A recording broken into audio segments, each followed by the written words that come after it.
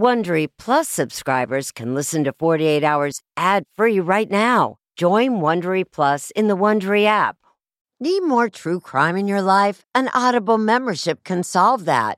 Audible is the ultimate destination for thrilling audio entertainment. As an Audible member, you could choose one title a month to keep from the entire catalog. Don't miss The Serial Killer's Apprentice by Katherine Ramsland and Tracy Ullman. It follows the true story of how Houston's deadliest murder turned a kid into a killer in training. New members can try Audible free for 30 days. Visit audible.com/48 hours or text 48 hours to 500-500. That's audible.com/48 hours or text 48 hours to 500-500 to try Audible free for 30 days. Audible.com/48 hours. This spring, if you'd rather spend time enjoying your lawn instead of trying to keep it alive, there's good news. True Green is the easiest and most affordable way to get a beautiful lawn. All you have to do is water and mow, and they'll do the rest. Weed control, fertilization, aeration, and even some things you might not even think of. They'll do all of it, while you can do literally anything else. With True Green, you can have your lawn looking as good as a putting green. That's not hyperbole. True Green is the official lawn care treatment provider of the PGA Tour. True Green offers a satisfaction guarantee, and they have a verified best price promise, which guarantees you the lowest price with no compromise on quality. You do you. Let True Green do your lawn care. Visit TrueGreen.com to get the best lawn at the best price with the best people guaranteed. And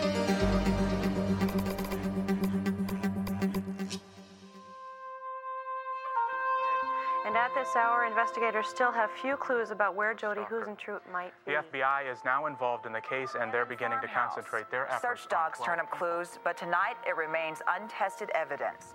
Where is she? Who knows something hasn't come forward? Caroline Lowe is in Tiffin, Iowa, with an update right now. Caroline? Well, Amelia, tonight there is a stained silo door. Being a journalist, I know what gets covered, and that's why we do things like billboards to try to get the attention. We really wish we weren't here today. 23 years later, what happened to Jodi is still a mystery.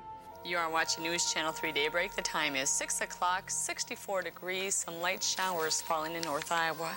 Jodi grew up in Minnesota. Then she went to Mason City in 1993 to become reporter, morning anchor. This morning, our morning anchor, 27-year-old Jodi Huisentruit, apparently disappeared. She was running late. It appeared that Jodi had been attacked from behind and then dragged away from her car, and her stuff was scattered behind. I called her and I talked to her. She was there. It sounded like I woke her up. Her first question was, "What time is it?" I said, "Jodi, it's 10 after 4. You need to come in." That was the last contact anybody has had with Jodi. It's been 38 hours now since anyone has spoken to Jodi Huisentruit. Good evening, everyone.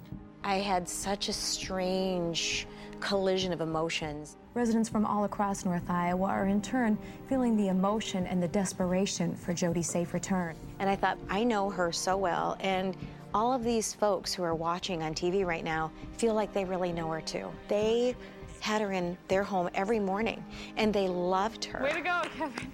She has a hard last name, Huisentruit. After the 27th of June, she's Jodi. Doesn't need a last name anymore. She'll always be just Jodi. The clock was ticking. I'm John Shine from KIMT Television, Mason City, Iowa. We need your help. One of our news anchors is missing. It's been 42 hours since we last heard from our dear friend Jodi. There are lots and lots of theories. How would you classify John Van Cise? I would classify him as a friend. Jodi spent more time with John Van Cise in the last month that she was in Mason City than anybody that we know of. And he said, I was the last person to see her. I interviewed him the next day. Have the police indicated whether or not you're a suspect? No, they haven't given me any indication. They've interviewed me twice, but they haven't given me any indication I'm a suspect. Is there anybody alive? The Mason City Police said they're now concentrating their efforts on 12 people. There's been no detainments. There's only been people that have been interviewed. It could be somebody we least expect.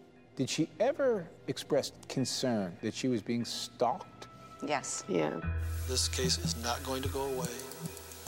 We're never going to forget about it. Got a couple investigators out. You want to go back this way? These are phone-in tips, psychic leads. We have never closed the case. It's never been a cold case for us.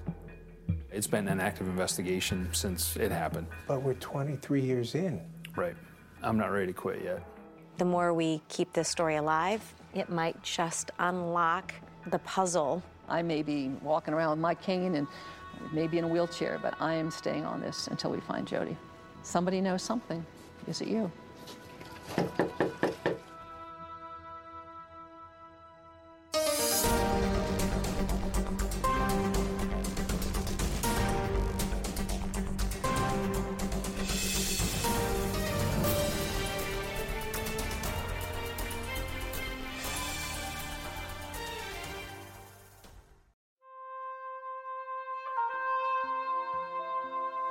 Relay Sound and Music. I'm going to send things right back to the studio. Thank you very much, Sarah. Are they or are they not? I think they're just being questioned right now. Here's a look at what we're working on for KIMT News 3 at 5.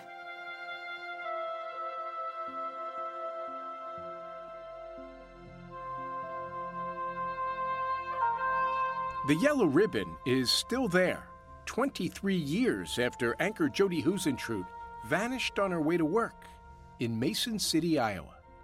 I said earlier, there's no way they still have those old desks, but... And here it is. Here it is.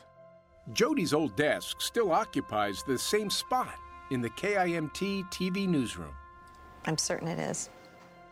Doug Murbach was the news director back then. I haven't been back in 15 years. Robin Wolfram was also an anchor. Makes me sad to be right here for some reason.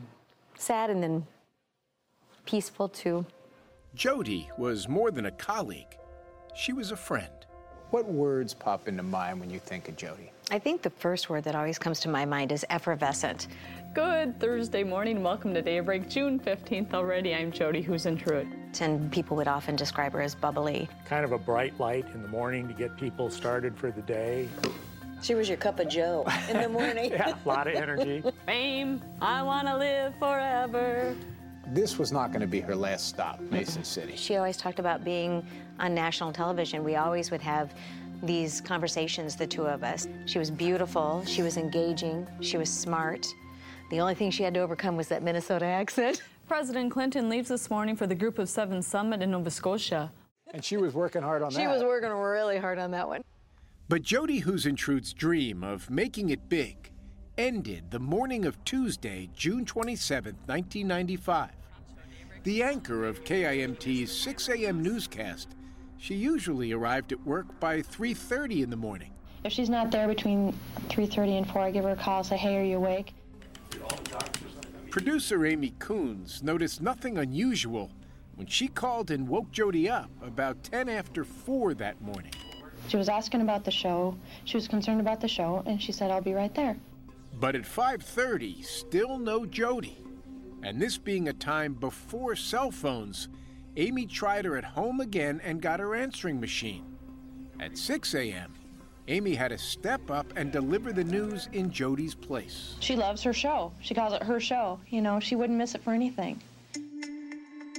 The police were called shortly after 7.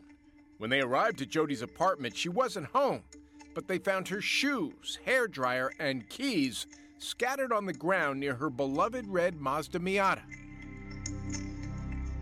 Jack Schleeper was police chief then. We do have things that would make us believe that there could be foul play here. There were also apparent drag marks near her car, signs of a struggle. The vehicle was processed on the outside. We did process it for fingerprints. Police found someone's palm print on the car. Special canine units quickly began a search of Jodi's apartment complex and the banks of the Winnebago River. This is News Channel 3's Evening Edition. Police are investigating the disappearance but aren't saying much else at this time. That evening, KIMT's lead story was the devastating news about one of its own. Jodi Huisentruit was and still is a very dear friend of mine, as well as all of us here at KIMT, and we're inviting all of you to join us in keeping her and her family in your prayers this evening. Toughest thing you've ever done in your career, Robin? Probably, yeah. I don't know what it looked like to the viewer, but I just know inside it was a mess. Police descended on the newsroom, searching Jodi's desk for any evidence of an angry or obsessed viewer. Had Jodi's natural warmth made her a target? You know, she went grocery shopping and it took her 2 hours because she talked to 3 people along the way, and she always had time for everybody. Joanne Nathy is Jodi's sister. She definitely was too trusting. So, not thinking that maybe some of those people watching her had their own potentially troubling ideas. Yeah, that's what I worry about, that she, you know, was too personable. Way to go, Kevin. I'm getting there slowly. Way to keep me in check. Revealing too much, maybe what she did day to day. I live by a big swimming pool, and I can hear the children swimming and splashing and yelling. It's like, everyone she met loved her. Do you know how many people think she was her best friend? Stacy Steinman and Kim Feist actually were Jodi's best friends. Do you remember when she nicknamed us all stupid things? And her nickname was Focus. She wanted us to call her Focus. They grew up together in the small town of Long Prairie, Minnesota. In high school, Jodi lived up to her nickname when she helped the golf team win 2 state championships. She just doesn't fail. What would she say about what she wanted to achieve in life? She wanted to be famous. Yeah, she did. wanted to be famous. And she knew that in high school, that she wanted to be a news anchor. the Twin Cities metro area is among the top 20 areas in the nation in total population. Jodi pursued her dream at St. Cloud State University with a starring role on the school's TV station. Joe, I'm not clowning around when I say our show has to come to a close. She was just 25 when she landed the 6 a.m. and noon anchor slots at KIMT. Joining us, the time right now, 6:30, right on the button. Now she was gone. Jodi vanished just days before she was to be in Stacy's wedding party, leaving Stacy to struggle with whether to go ahead with it. A good friend of ours was a priest, and we were just like, what do we do? He said, now's a good time to keep people together. This is when we need prayer, and pray for her, and don't cancel the wedding. It's been 38 hours now since anyone has spoken to Jodi Who's in Truth. Our News Channel 3 co-anchor disappeared yesterday morning. June 28, 1995. The investigation was expanded. We had asked for the FBI to give us some assistance. And Jodi's story was national news. Fear is growing in one Iowa farm town. Someone is missing. Not a face in the crowd, but one of the most familiar faces in town. It just struck me as so, I don't know, so sad, and I was just sick, and I thought, this is not what we meant about being on national news. See crime scene photos from the case on Facebook at 48 Hours.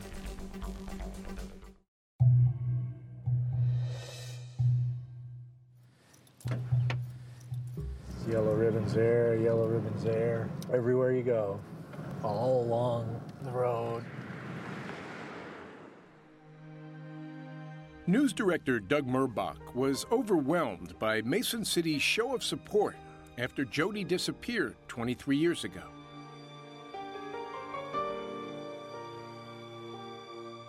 It really gives you a boost to know that people care. They really love Jodi. She was not just a person on TV every morning, she was our friend. Somebody's got to know something to bring her home.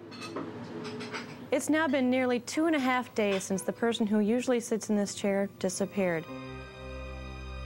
June 29th, 1995. Investigators say they've now narrowed their focus to around a dozen people they'd like to continue questioning. The police also revealed Jodi had reported a possible stalker 9 months before she disappeared.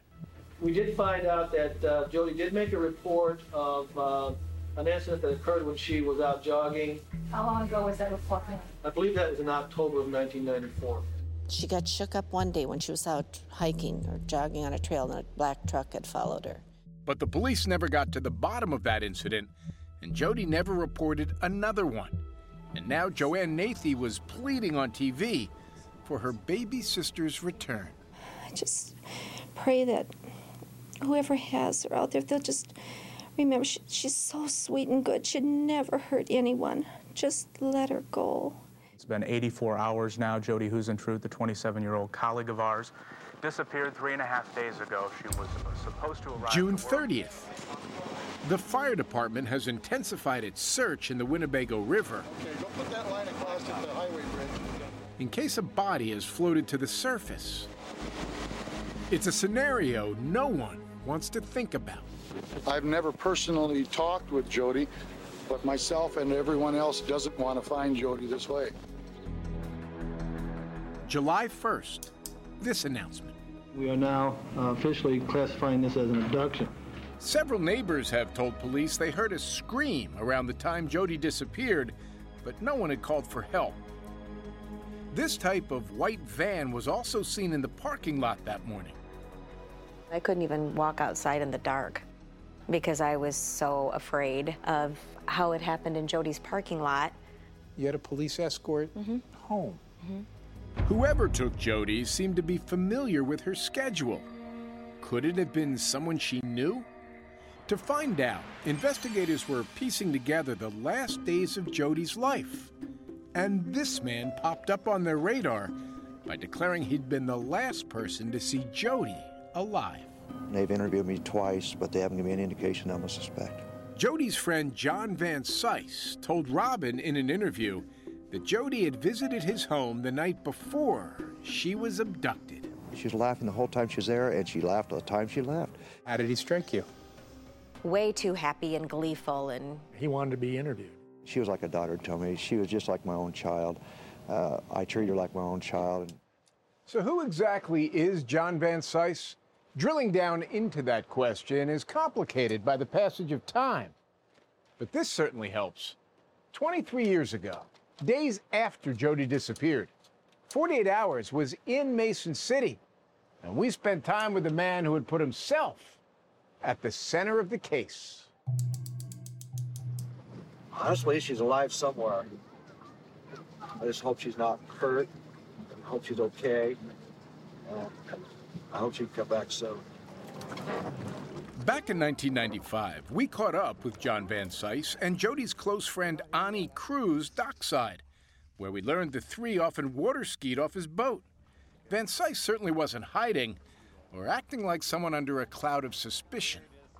She wouldn't want us to sit around home and cry and sob. She'd want to be out having fun, because that was her.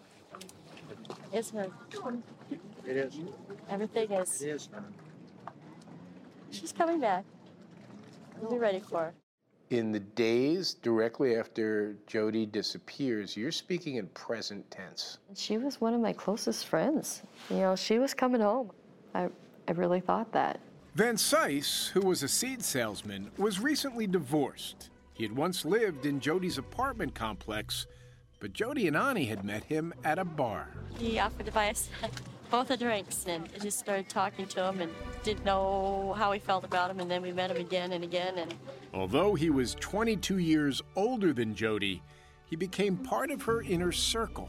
Just a bunch of people who really get along fine together and have a good time. 2 weeks before Jodi disappeared, Van Cise helped Ani throw a surprise birthday party for her. that's the water skiing cake. Yeah, you look at the pictures and she's smiling. She's so beautiful and happy, and she's in her prime. Then, the weekend before Jodi's abduction, she and Ani were out on Van Cise's boat. This is News Channel 3's Daybreak. On Monday, Jodi was back at work for the last time. Good Monday morning. Welcome to Daybreak. It's June 26th. I'm Jodi, who's in truth. That afternoon, she played in a charity golf tournament where she complained she'd been getting some prank phone calls. She told some people at this golf tournament that she was going to have to change her phone number or do something or go to the police. It was later that Monday evening that Van Cise claims Jodi came over to his home to watch a video of that surprise birthday party. And we watched the tape and we chuckled and we laughed, we giggled, we hee-hawed, we did everything. And said, we're going to cut this portion out of the tape, we're going to cut this portion out of the tape. Then we laugh about it. The next morning, Jodi was gone. Would John Van Cise have a reason to harm her? Ani couldn't think of any. Without a doubt, I had no question that there's no possibility in my mind he could have ever. The police were also asking Ani what she knew. The investigators are asking you about John Van Cise. Yes. And you're saying it couldn't be John. No, he's our friend. For me, I'm thinking, why would you hurt somebody that brought so much joy in your life? But Robin had long suspected that Van Cise had feelings for Jodi that weren't mutual. I truly believe that he had very strong and deep feelings for Jodi. And something he told her back then sent chills down her spine. I even named my boat after her because just because she's Jodi, you can't help but love the woman. You just can't help but love her. When he said, I named my boat after her, that's when I said, ugh, that's an obsession. I remember holding onto the microphone and just feeling so ill at ease and thinking to myself, I think you might have done it.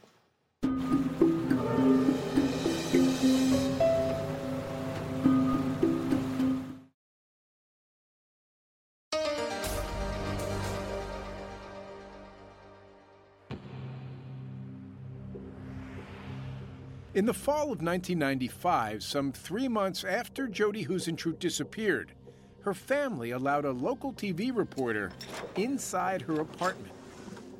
Well, it's definitely a little strange being in here. There were no obvious signs of a struggle. Dishes were still piled up in the sink.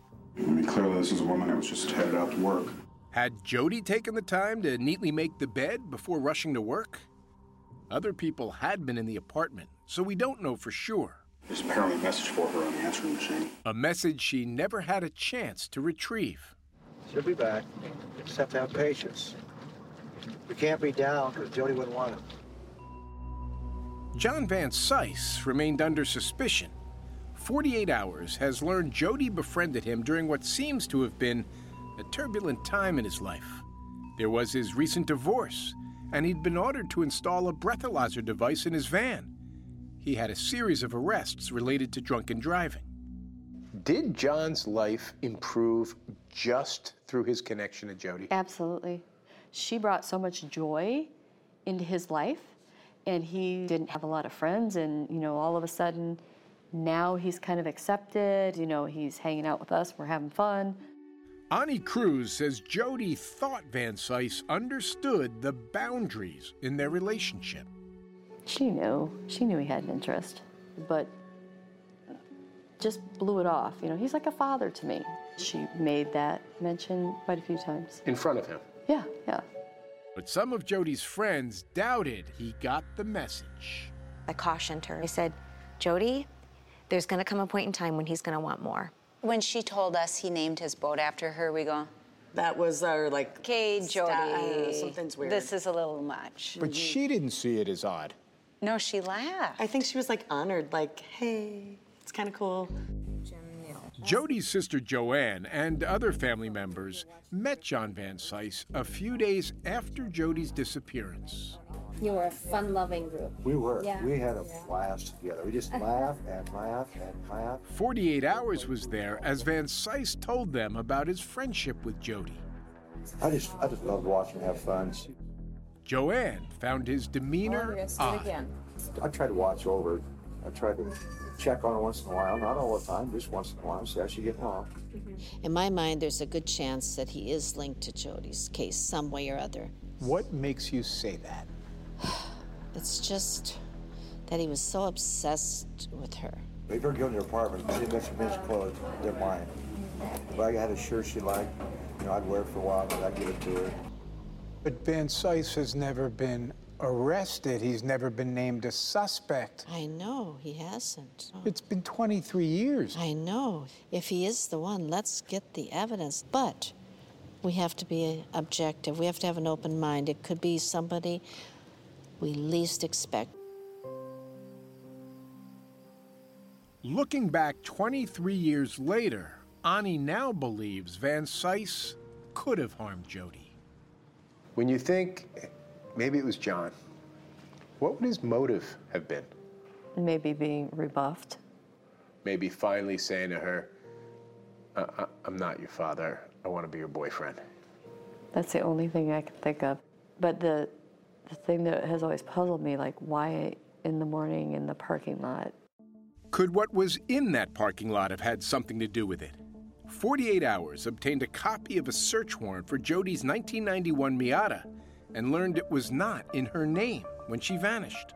It reads this license is listed to John Lessard, the previous owner, pending title transfer. John Lessard is a prominent businessman. He told 48 Hours the sale to Jodi was arranged by a friend who was a car salesman. The friend has since died, but his son remembers the sale. She worked hard for that. She was proud of getting that car. She was excited about it. And that car seemed to be on John Van Cise's mind. His close friend, LaDonna Woodford, claims he told her the car was a birthday gift to Jodi from a boyfriend. He said, but she doesn't want the car. She's going to give it back to him. She never said anything about a gentleman buying it or paying for it or anything like that. So I think that's hogwash. Inconceivable to you. Yeah. Lessard says the only time he met Jodi was to hand her the car keys. Ani says Van Cise had a history of jealousy when it came to Jodi. If we were out somewhere, if she was visiting with somebody, he would come join the conversation. Just swoop in? Pretty much, yeah. He wanted to make sure that everybody knew Jodi was his. But LaDonna insists Van Cise had no romantic interest in Jodi and no reason to hurt her. When you talk about Jodi, it was like, I'm protecting her. She's like my daughter. What if on June 26th and then into the morning of June 27th, what if John Van Cise had picked then to share with Jodi that he wanted to take it to the next level? And people always ask me that question, and this is what I say. He would not do it where they think he did it, where Why? she was abducted. He used to live in those apartments. Everybody knows him.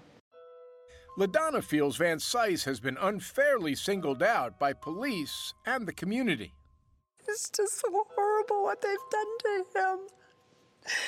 He lost his best friend, and it's sad. It's really sad.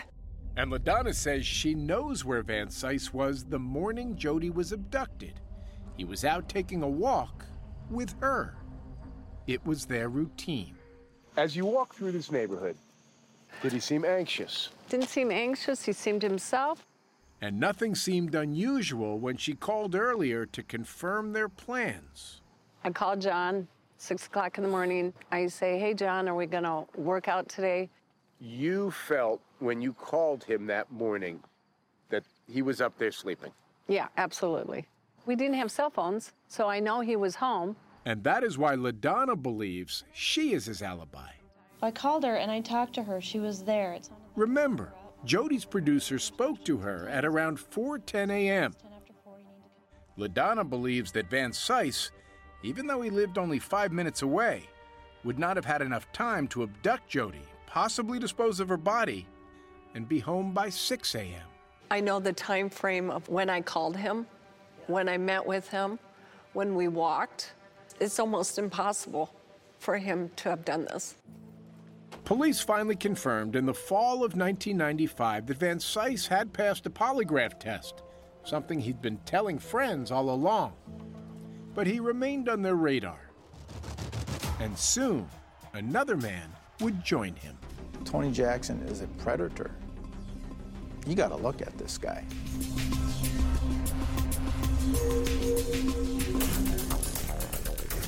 Take a tour of Jodi's apartment at 48hours.com.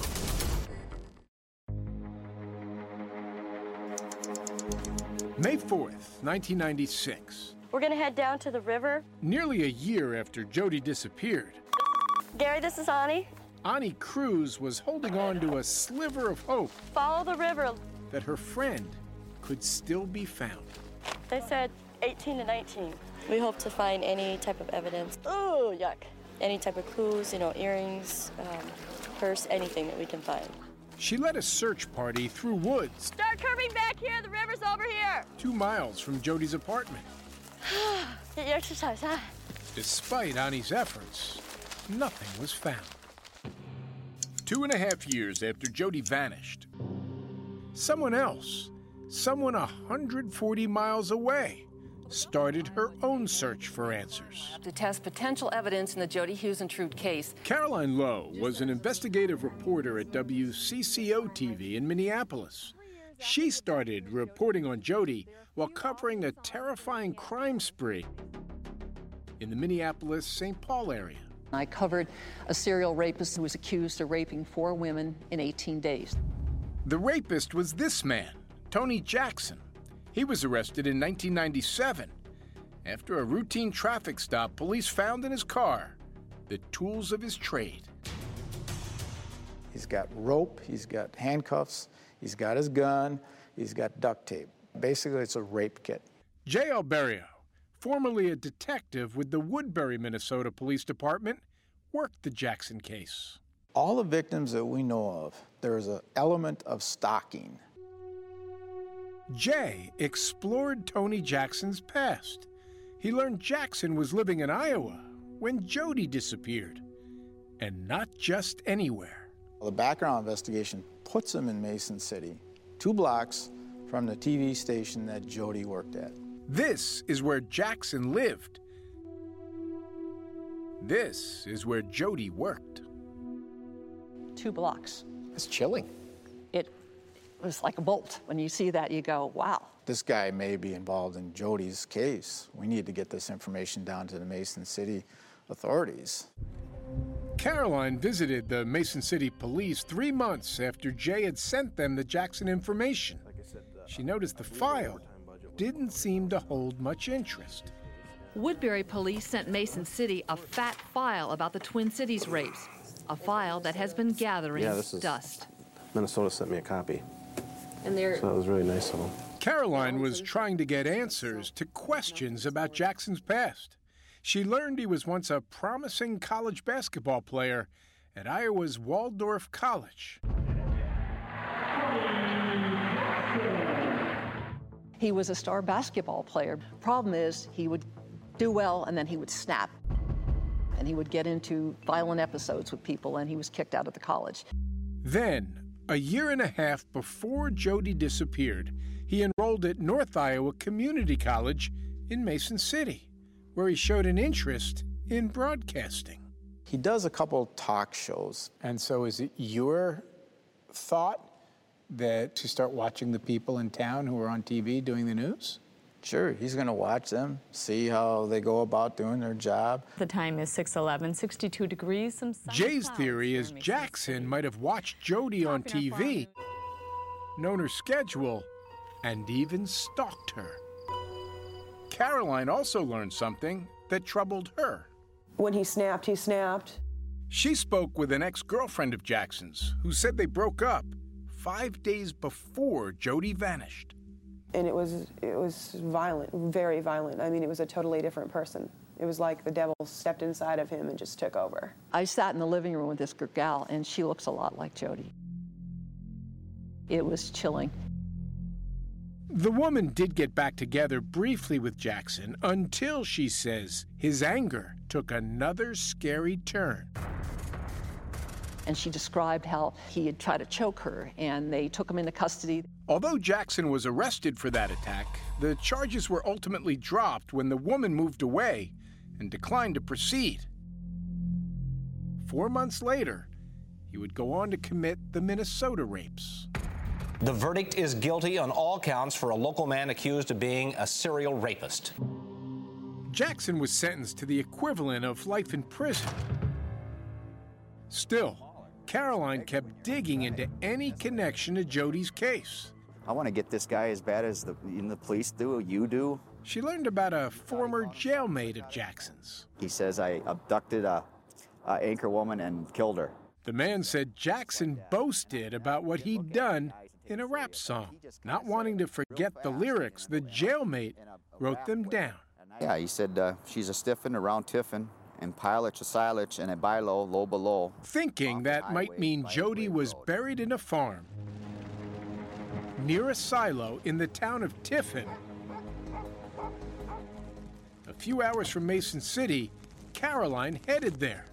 She brought law enforcement. So this would be the entry. And cadaver dogs. I'll work this side and meet you in the back. To search for human remains. 2 of the 3 dogs alerted, which was a sign that something had been there. And the boards that they found there were sent to the state crime lab. But like so often in Jodi's case, the lead led nowhere. Any forensics tying Tony Jackson to Jodi? None that we know of, none. On May 5th, 1999, the Mason City Police issued the following statement. After conducting a thorough investigation, which included interviews, crime laboratory analysis, records review, and polygraph examination, Tony Jackson is not considered at this time a viable suspect in the investigation. Boy, I tell you, I've wondered about him too. He's on the list. Jodi's sister Joanne can't close the book on Jackson. He's a rapist and living in the area, but the police say no, that there was no way, and I don't know though. 48 Hours wanted to ask Jackson about Jodi's case, but he declined to speak with us. He would not answer specific questions, but in a rambling email wrote, "I stand firm in my integrity regarding the Jodi Huisentruit case. I'm going right now." And so the hunt for clues crawls on, with another look at John Van Cise. Hi, John. My name's Jim Axelrod. I'm with the CBS News broadcast 48 Hours.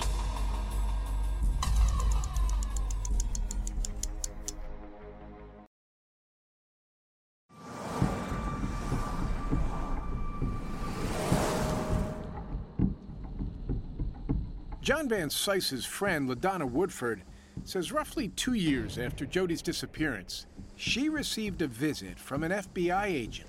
And he said, I have a subpoena for you to appear at the grand jury to testify for John Van Cise. They're trying to indict him. And I was like, really? Like, are you kidding me? LaDonna is going public with this information for the first time. I went into the grand jury and I just told my story, what I knew. LaDonna says she was questioned about John Van Cise for 5 hours. What do they have on John? Why did I have to go to this grand jury? Why were they trying to indict him? Because at the end of the day, you don't think it's going to be him. I'd be shocked. Did you ever have any contact with the FBI again after that? Mm-mm. There would be no indictment of John Van Cise. Police continued to work the case, and the mystery of who abducted Jodi remained. So yeah, it was hard. You know, they weren't solving it. We weren't finding her. On May 14th, 2001, now 6 years after Jodi disappeared, she was declared legally dead. Jodi's family was forced to make the tough decision in order to settle her estate. That's like the end of the chapter. That's like the end of the book. But you still had a hope, even though you know, realistically, your mind is saying, you know, she's probably not coming home. And despite the hundreds of leads detectives generated early in the investigation, over time, tips slowed to a trickle, and fewer detectives were assigned to the case. That's when, in 2003, journalists Gary Peterson and Josh Benson created the website FindJodi.com. They were later joined by a team of former reporters and retired detective J.L. Berrio. Who's going to consistently look for Jodi if we don't do it? She's one of ours. Their goal? To keep Jodi's story alive and to crack the case. Did you feel they were overmatched, the Mason City police investigators? I think this is a very big case. I think this is something that they were not accustomed to dealing with. From the beginning, Ani says she was concerned with how detectives processed the crime scene. You know, I was very surprised it was not sectioned off. The whole area wasn't police taped off? Not the first day or so. But there's all kinds of evidence that could have gotten compromised. That's what I thought. And what about Jodi's car? A key piece of evidence. That car was the only crime scene they have. This is a case with so little evidence. Until they find her body, they don't have another crime scene. That car is your crime scene. But investigators didn't hold on to that car for very long. It was released to Jodi's family just a couple of months after she disappeared. So if the car is your crime scene, why would they give it back to the family? I think that's a question for the police. Was that car given back too quickly? Maybe. Jeff Brinkley is Mason City's 4th police chief since Jodi disappeared. Because the evidence that could have been in that car, especially given the technological advances since then, could be important today. Right. But you don't have that evidence. We don't have it, but we just have to live with what we've got and try to do as good as we can with that. Chief Brinkley says they do have some DNA samples, and then there is that palm print. But police won't tell us exactly what other evidence they have. Is Tony Jackson still a person of interest? I'm not going to comment on that. Is John Van Syce still a person of interest? I can't comment on that. But FindJodi.com broke the news that in 2017, John Van Syce, who currently lives in Arizona, was still on police radar. The Mason City police obtained a search warrant for GPS information on 2 of Van Syce's vehicles. What'd you make of that? Very intrigued, because it's the first thing we'd seen in years of any kind of official document. The warrant is sealed, but Caroline thinks police were looking for information that could have led to Jodi's body. We surmise that they must have been trying to see if he was going to visit some site that he might have buried Jodi. That piece didn't pan out like we'd hoped. No one was coming back from out of state to check out a potential body site. We didn't get any information that was useful. Whatever information the police may have on anyone, they're not sharing. Why won't you talk about any specifics in this case? I don't want to let the cat out of the bag. I think that we still... Is there a cat in the bag? Do you have Not something? completely, no. I don't think we do yet. But I think that we're very close. So does that mean we're talking about weeks, months? I don't think it's fast. It's not fast. I don't think it's fast. You ready? Yeah. 48 Hours traveled to Phoenix to ask John Van Syce what he knows about Jodi's disappearance. Hi, John. My name's Jim Axelrod. I'm with the CBS News broadcast 48 Hours. How are you? Fine. We're conducting an investigation into the disappearance of Jodi Huisentruit. I want to ask you a couple of questions. No. John, got a lot of people.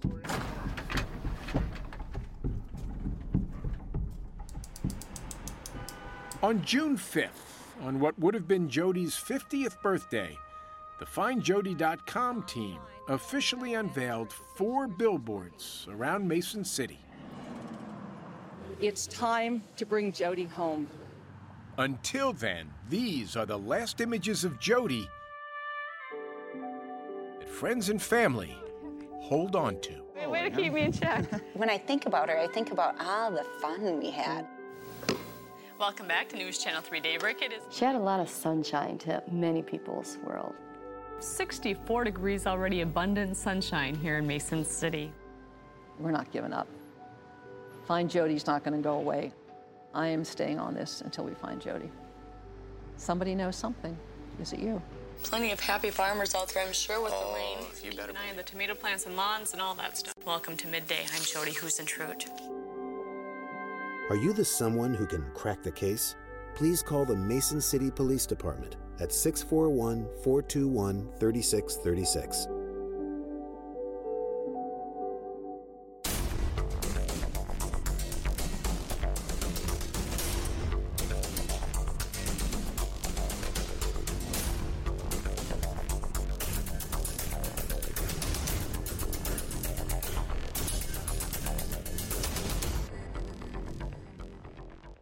Hey, Prime members, you can listen to the 48 Hours podcast ad-free on Amazon Music. Download the Amazon Music app today. Or you can listen ad-free with Wondery Plus in Apple Podcasts. Before you go, tell us about yourself by completing a short survey at Wondery.com/survey. On a summer night, Douglas Wag Jr. lay motionless across a strip of railroad tracks before being struck by an oncoming train. I'm investigative journalist Delia D'Ambra, and my investigation into exactly how Doug died took me into the depths of a bizarre mystery. It was really hard to understand what was fact and what wasn't. A mystery that has led me from one suspicious death to another. Listen to Counterclock now, wherever you listen to podcasts. If you're listening to this podcast, then chances are good you are a fan of the strange, dark, and mysterious. And if that's the case, then I've got some good news. We just launched a brand new strange, dark, and mysterious podcast called Mr. Ballen's Medical Mysteries. And as the name suggests, it's a show about medical mysteries, a genre that many fans have been asking us to dive into for years, and we finally decided to take the plunge, and the show is awesome. In this free weekly show, we explore bizarre, unheard of diseases, strange medical mishaps, unexplainable deaths, and everything in between. Each story is totally true and totally terrifying. Go follow Mr. Ballen's Medical Mysteries wherever you get your podcasts, and if you're a Prime member, you can listen early and ad-free on Amazon Music.